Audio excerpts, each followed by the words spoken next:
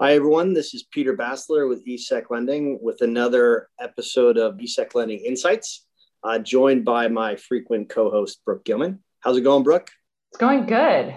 It's the end of the week, and I am incredibly happy about that. Yeah. It's been really nice, and summer is pretty much officially kicking off here. School's out for summer as of midday today, so I don't know whether that's a good thing or a bad thing, but it nonetheless means that summer is upon us, so that's good. Yeah, great. Well, I'm thinking about maybe spending a couple of my Zoom calls from my roof deck today because it's that nice, and it's Friday. So, wow. I don't know. That's a little something different. Yeah. Video on, video off. What do you think? I don't know. It's a good question. I'm thinking video on, depending on who's on the other side. But hey, it's great to be back here. I know today we're going to give our listeners a little insight into our huddle, right? Which is a window into our morning meetings, which is one of the things we started doing during COVID because it's a great way to have a quick hit on what's going on in the various trading areas. And 15 minutes is our morning meeting, but we typically do the huddle for 30. And we get a pretty good response from it. So I think it's a great idea to make it into a podcast. Yeah. And just to be clear to our listeners as well, part of why we're doing it this way again is mainly because Jim has been just a little too important and too busy for us lately. He's the market. The good news and what you'll hear from the huddle is that we definitely are seeing the market activity picking up in terms of loan volumes, fees, and activity. We also have a super busy auction season, even though he says in the huddle that there's really no more season to our auctions and that's a constant activity these days throughout the year. But Jim's been busy, which I guess is a good thing. When Jim's busy, it means that there's positive activity in the market. And ultimately, that's good for our lender clients and the rest of the market participants as well. Yeah, no, I agree. And I think obviously Asia is looking hot and continues to be a huge driver, which I think is exciting because things had kind of traded off a bit there. So excited to see that happen. And as you know, I'm very big on this new, I guess it's not that new, but the whole ESG trend, right? Yep. It was great to see some questions in our huddle around ESG. As you know, we're working on some interesting tools to help our clients and our prospects think about incorporating their ESG views into their lending program. So I was excited to see that. I know there's been a lot published on it. So yeah, I think it was a good discussion. So I hope our listeners appreciate the fact that we're sharing that huddle here on our podcast. Yeah, and I think two other highlights, and then we'll maybe turn it over, are just that one is you obviously noted Asia, but in addition to seeing increased demand and levels and activity in the Asian markets for equity lending, we're also seeing a pretty nice stable now pickup in the US market, where I think Jim noted that balances are much higher throughout all of 2021 than they were at all in Q3 or Q4 of last year. He also noted that the overall fees for US equities, inclusive of GC, are pretty rich, which is obviously healthy and a positive. And he really thinks, although Jim oftentimes, he makes these big grand predictions and more often than not, he might be wrong, but he's feeling like this activity has some legs and is sustainable. So that was good to see. He also made a comment that he said, credit is on fire. So I saw that as a positive too, although I don't know if that's a good thing or a bad thing as a general comment in life. Yeah, no, I agree. I think it's great to see Jim optimistic across the board. I was happy to hear him. I think I prompted the credit question, and it's good to see people are going to start getting some strong returns from that asset class because that's not always the case. So let's turn it over. So to our listeners, this is another eSec Lending Insights, and you'll hear next a recap of our weekly huddle, as Peter mentioned. And as always, if you have any topics or discussion items that you'd love to hear about, just let us know. Feel free to reach out. And thanks again for listening. Welcome, everybody. Great to have you back for our monthly huddle, which is, again, trying to give you a sense for kind of our 8:45 a.m. meeting where we hear from the trading desks about what's happening. So hopefully you find it useful. Good that we're heading into the summer months. I think we're coming back after Labor Day. Hopefully some of you are seeing the office or have plans on it sometime soon. We're also in auction season. So hopefully Jim and Mark can give you a little color on what we're seeing in that regard. Because again, that's a unique insight we have that a lot of other people don't. And with that, maybe I'll just turn it over to Jim to start on the U.S. equity and corporate bond side. Thanks, Peter. When you can't be interesting, be brief. And so that'll be me today, I think, brief. So the market itself is interesting. We're very busy the last 2 months, but there's just not a whole lot new to report on. Still at the top of the headlines is the meme stocks.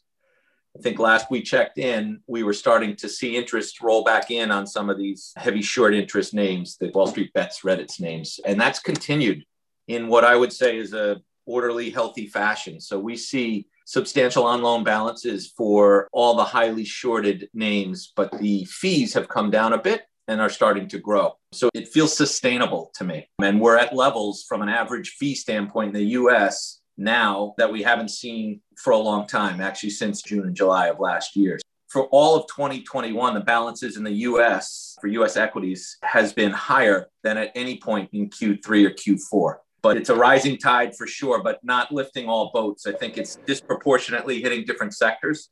We see sectors like real estate, utilities, energy, and mostly healthcare flat over the last 2 months from a fee perspective. So there isn't a whole lot of new risk getting put on there. But conversely, we see huge spikes in fees in financials, info technology, as you would expect. Even consumer discretionary, the average fees doubled over the last few months. So on average in the US, the fee is about 81 bips, which is inclusive of GC. So I think that's saying a lot.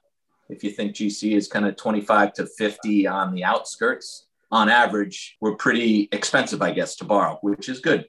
I took a look at different points in time over the last year, and we aren't concentrated relative to the way we had been, say, in Jan and Feb, with GameStop revenue for securities lenders being 50% of what you were making in the US. Now there's nothing representing more than 18, 20%. So fairly balanced. So feel good about it, I think, but it's hard for me in this seat that I sit in to confirm it. But I think a lot of the activity we're seeing might be synthetic from the end user side. The borrows are the shorts from the PBs who are writing those synthetic either puts or total return swaps on single names. So there is that borrow activity. It's not like people are doing it synthetically and then there's no need to borrow stocks. I think any short position at some point has to back down to an ordinary borrow of common stock. Jim? Yeah. Does that mean that you're seeing just as much diversity over counterparts borrowing these types of positions, or is it what you would have always expected and pretty typical, or is it more concentrated with certain counterparts that have more of that business right now? Yeah, it's a good question. It's more concentrated with the large established PBs with pipes to everybody. So the Morgans, the JP Morgan, UBS. We saw a headline this morning. It looked like Nomura is going to cut back their prime brokerage on the back of the Archegos fiasco. So some of the small and mid-tier guys are probably losing business while the big PBs are getting a little bit bigger. They report that as well. Typically, we discount what they say, and you have to wait until you see the numbers. But that's basically what's happening. It's a shift to the larger guys, which it's not heavily concentrated in any one of them. I still think I would call it our program balances to be diversified. I don't think there's concentration in any one. GC has become more prevalent.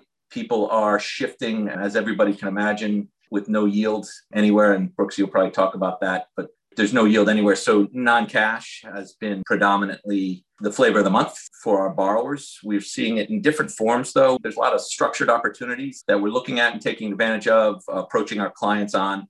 We're seeing E for E term, both in discretionary and embedded in exclusives. As you can imagine, an exclusive looks much like it's a one-year bet for borrowers. If they can get any sort of balance sheet relief, given that that is a term commitment and a term ability to maintain borrows, they get a little bit of relief there.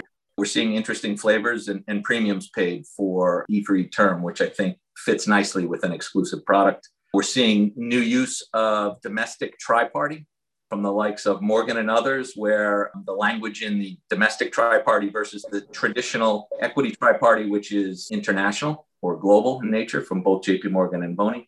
But this domestic tri-party has language that makes it look more like pledge language than title transfer language.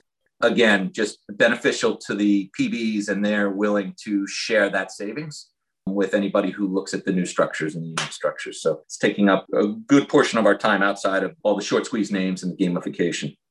VIX remains relatively low. Makes me feel like we haven't hit a ceiling here, as we've seen average fees go substantially up over the last 2 months, and we've seen utilization drifting higher, on loan balances jumping higher. I don't think we're up against the ceiling. I think if the VIX were to spike, we would continue to have pricing power and generate more securities lending revenue for our clients. Jim, quick question. Just see a question come through about if the discretionary fees increase are being seen in exclusives, or how are you seeing that translate? Yep, we do see it. We are at the tail end of our spring season. Mark Wilson and I were talking this morning, and it doesn't feel like we have seasons anymore. So June, we have what will be a total of 6 auctions. And so it used to be there were certain times of the year where best to auction. Now it's all year round. But in the spring, we predominantly do U.S. equities and corps, and we have seen year-over-year bids, higher premiums in the 30 to 50% range relative to the asset class. So trending higher, we're in the middle of a handful of Asia auctions. We're seeing, feels like days of old, premiums that we hadn't seen in a long, long time. I credit South Korea and lifting that short sell ban for that region. I'll let Mark talk about specifics there. I was going to say, Jim, slow down, man. I have nothing to talk about. Stealing your thunder. Go ahead, Mark. I wanted to actually ask you a question, Jim. You talk about the equity for equity business and, the stuff that's being driven by the US borrowers. That's run through international entities, some through Dublin and others through London, as you say, for RWA costs and that kind of thing. What's the latest with the 15.3C? Is anything happening there? Are we hearing anything? Yeah, it's C3, 15C3, but you're from the UK, so we'll let it go. There is thought that it's coming. It's not imminent, but coming soon. So I'm thinking 2021. Again, though, supply will follow that. So certainly brokers would want to do their E for E out of their U.S. entities, but many of them have set up these offshores, probably spent a good amount of resource and money to get it set up and to platform their hedge funds on their international or bank entities outside of the U.S. Maybe it shifts over and maybe it's a big jump, but I think what will happen is we'll need the 40 Act funds to follow suit. Once the SEC comes down and makes changes to the customer rule, the 15C3-3, then I think mutual funds will look at it, and that would be a game changer. We'll see, Mark. Quick question, Jim, another one. Credit. Any comments on credit? Yeah, credit. Our high yield book in both discretionary and our auctions is on fire. We're also seeing credit ETFs, not just JNK and HYG anymore. It's more esoteric high yield or IG ETFs being heavily shorted, a lot of redemptions. So there is less supply and equal or more demand to borrow. Or as in the States here anyway, as the government is perceived as to be unwinding some of their bond purchases over the next couple of quarters, we're seeing positioning ahead of that in shorts and credit. So it's been a good time. We've moved what we pay on average for our corps down by about 10 or 15 bips. So we were paying at one point for generic GC versus cash. We would pay OBFR flat. We're at OBFR minus 10 now and headed lower without degrading our balances. Typically, you see a balance bleed out and borrowers will put their balance somewhere else. If we get a little bit more expensive, that's not the case. So we'll keep pushing credit towards more profitable. But yeah, it's good space. And I expect that to continue. I think we're seeing a lot of PBs that historically haven't had credit funds on their platform, onboarding them. So we're seeing the demand a little bit more broad. Great color. All right, with that, we'll go over to Mr. Wilson. Thanks, Jim. Thanks, Peter. So, yeah, just following what you said at the opening there, Peter, about being auction season and Jim giving some information about why we're seeing auctions. It is an annual thing now. Typically, Q4 was always the busy period for running auctions for the following year and getting your first look at how the next year is going to look.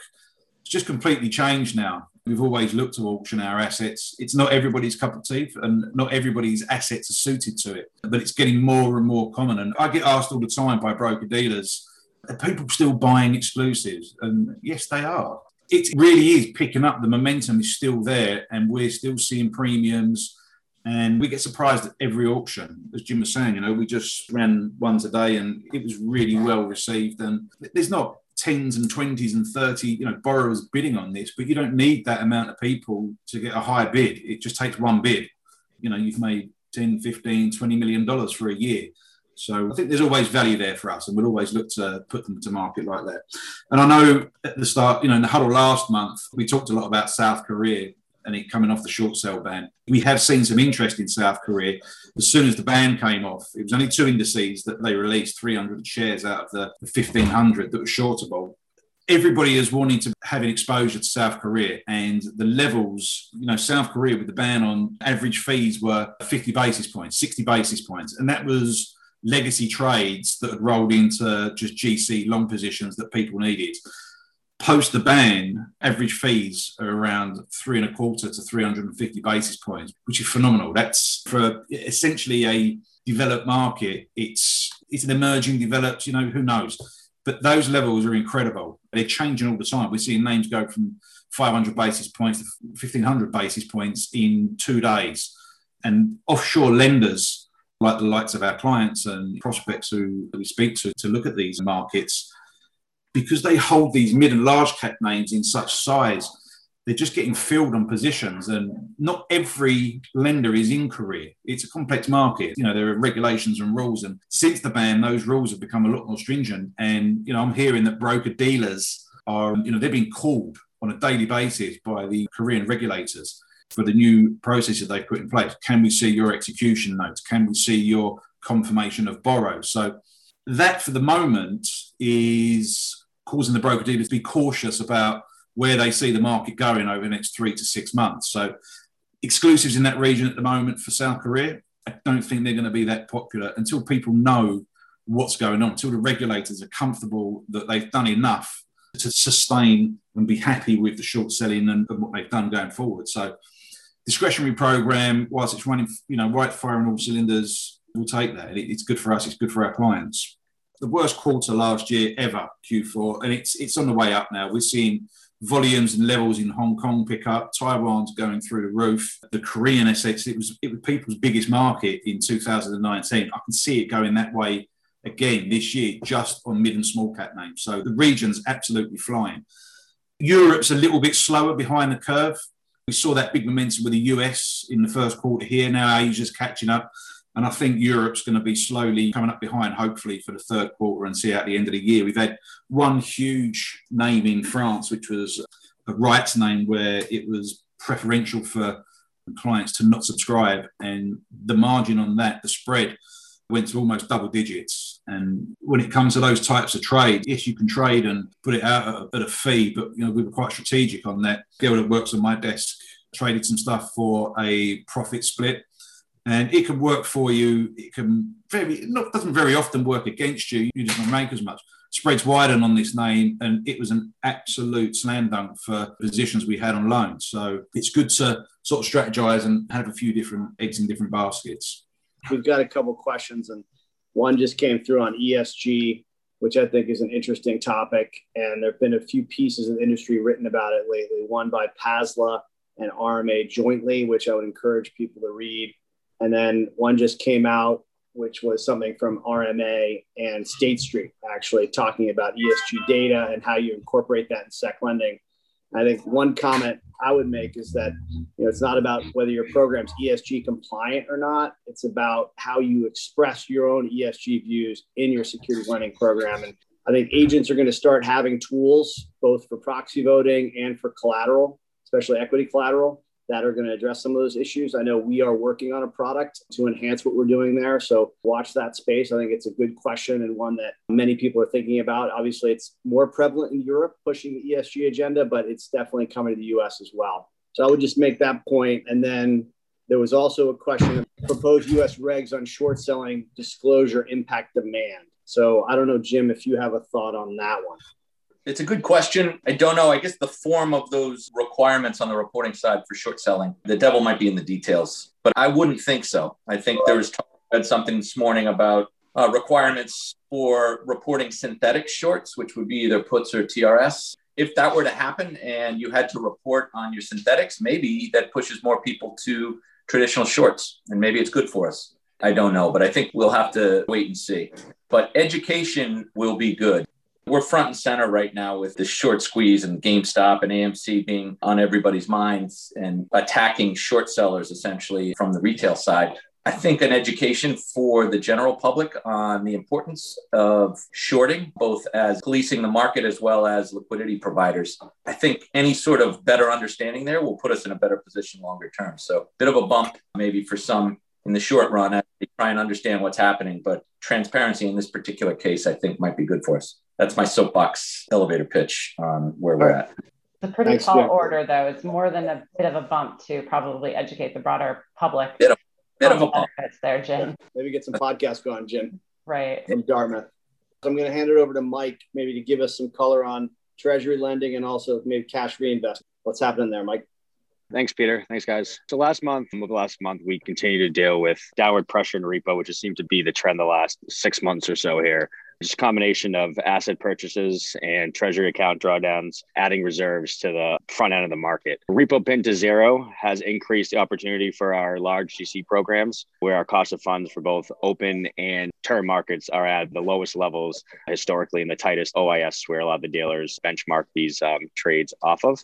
The abundance of cash in the front end has led to the usage at the reverse repo facility to be at record highs, seemingly day after day now. Yesterday, we had about 500 billion go through. What this is essentially doing is giving money funds, large cash investors, a place to go with its cash above negative territory, further strengthening the repo floor at zero. A lot of conversation the last couple of months as money fund inflows from relief packages and stimulus checks, as well as some of the stuff that's been happening with the treasury account. And as utilization's been increasing, we've had further chatter about whether or not we're going to see a tweak to these administered rates, which are the IOER and RRP levels that we've been talking about for the last couple of months here. I think a couple of weeks ago, it was probably more likely than not that the June FOMC meeting was a key point to get through, and that these levels were going to be tweaked probably somewhere between 2 to 5 basis points to get short end rates off of zero. It seems that the last couple of, at least last week or so, the Fed funds print has hung in there pretty sticky at 6 basis points, and 5 basis points is typically that pain point where they think they might have to tweak. So I think now it's probably less than 50% chance that Fed decides to tweak something at next week's FOMC meeting, but still something to keep an eye on and something that could ultimately steepen the path of short end paper, short end rates, as well as repo. Special space has been pretty active the last few calls that we've had. We got a lot of good volume on for our clients that have positions on the runs or some of the off the runs. The last month has seen a flattening in the curve, which has caused some of the cash positions or a lot of short coverings in the cash markets, ultimately cheapening some of the repo levels in the on the runs. There are definitely still some specific issues, some of the cheapest to delivers and some of the off the run bonds that have large short bases in them, and where desks are short and they'll pay through OBVA, through GC to hold, but not nearly as much activity as we've had on the last few calls as these, specifically in the on the run 10 and 30 year issue, which will reopen next week. I'm hoping as we get corporate bond issuance and some more hedging trades go on, that we see some of this volatility return and some of these deep negative trades go back on in the coming weeks. The front end reinvest side, quickly, I'll touch on, continues to be under pressure.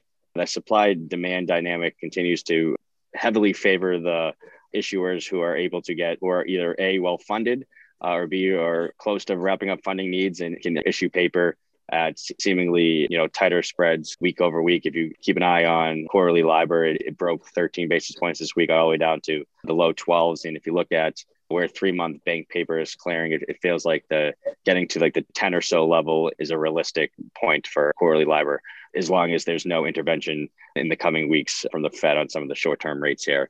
So what we're looking at for our cash programs is trying to get a little creative, trying to think of different trades to try to pick up some relative value. And this continues to be a common theme in the market, is some of these optionality trades, some of these put call notes, which a lot of the ABCP programs are now bringing to market. It's been a nice little relief for some of the cash investors who are looking for some incremental spread. Things as well as, increase in duration, extending guidelines to include different, tiered paper or include different issuers or different sorts of collaterals outside of cash are all things that are going to be very prevalent fails in the summer as we continue to go through this period of just large amounts of cash. And it's just something that you continue to think about. Great. Thanks, Mike. One other question that came through that, Mark, you probably could answer is around what the common profit split is on the trades that you were talking about at the end there. It depends on what the kind of trade is. If we get a positive election from the client, it can be anywhere between 50-50 to 70-30. There's lots of factors. You have to look at how much of the stock you're holding compared to what's in the lending pools. If you're a massive holder and there's not much else out there, you can be a bit more aggressive on the fee split, maybe go to 80-20. If it's a massive liquid name, 50-50 is where you are, and anything in between. Thanks, Mark. Thanks for joining us. Hopefully it was an interesting 30 minutes, and we'll see you next time, and let us know if you have any feedback. Thanks, Have a great week, everybody.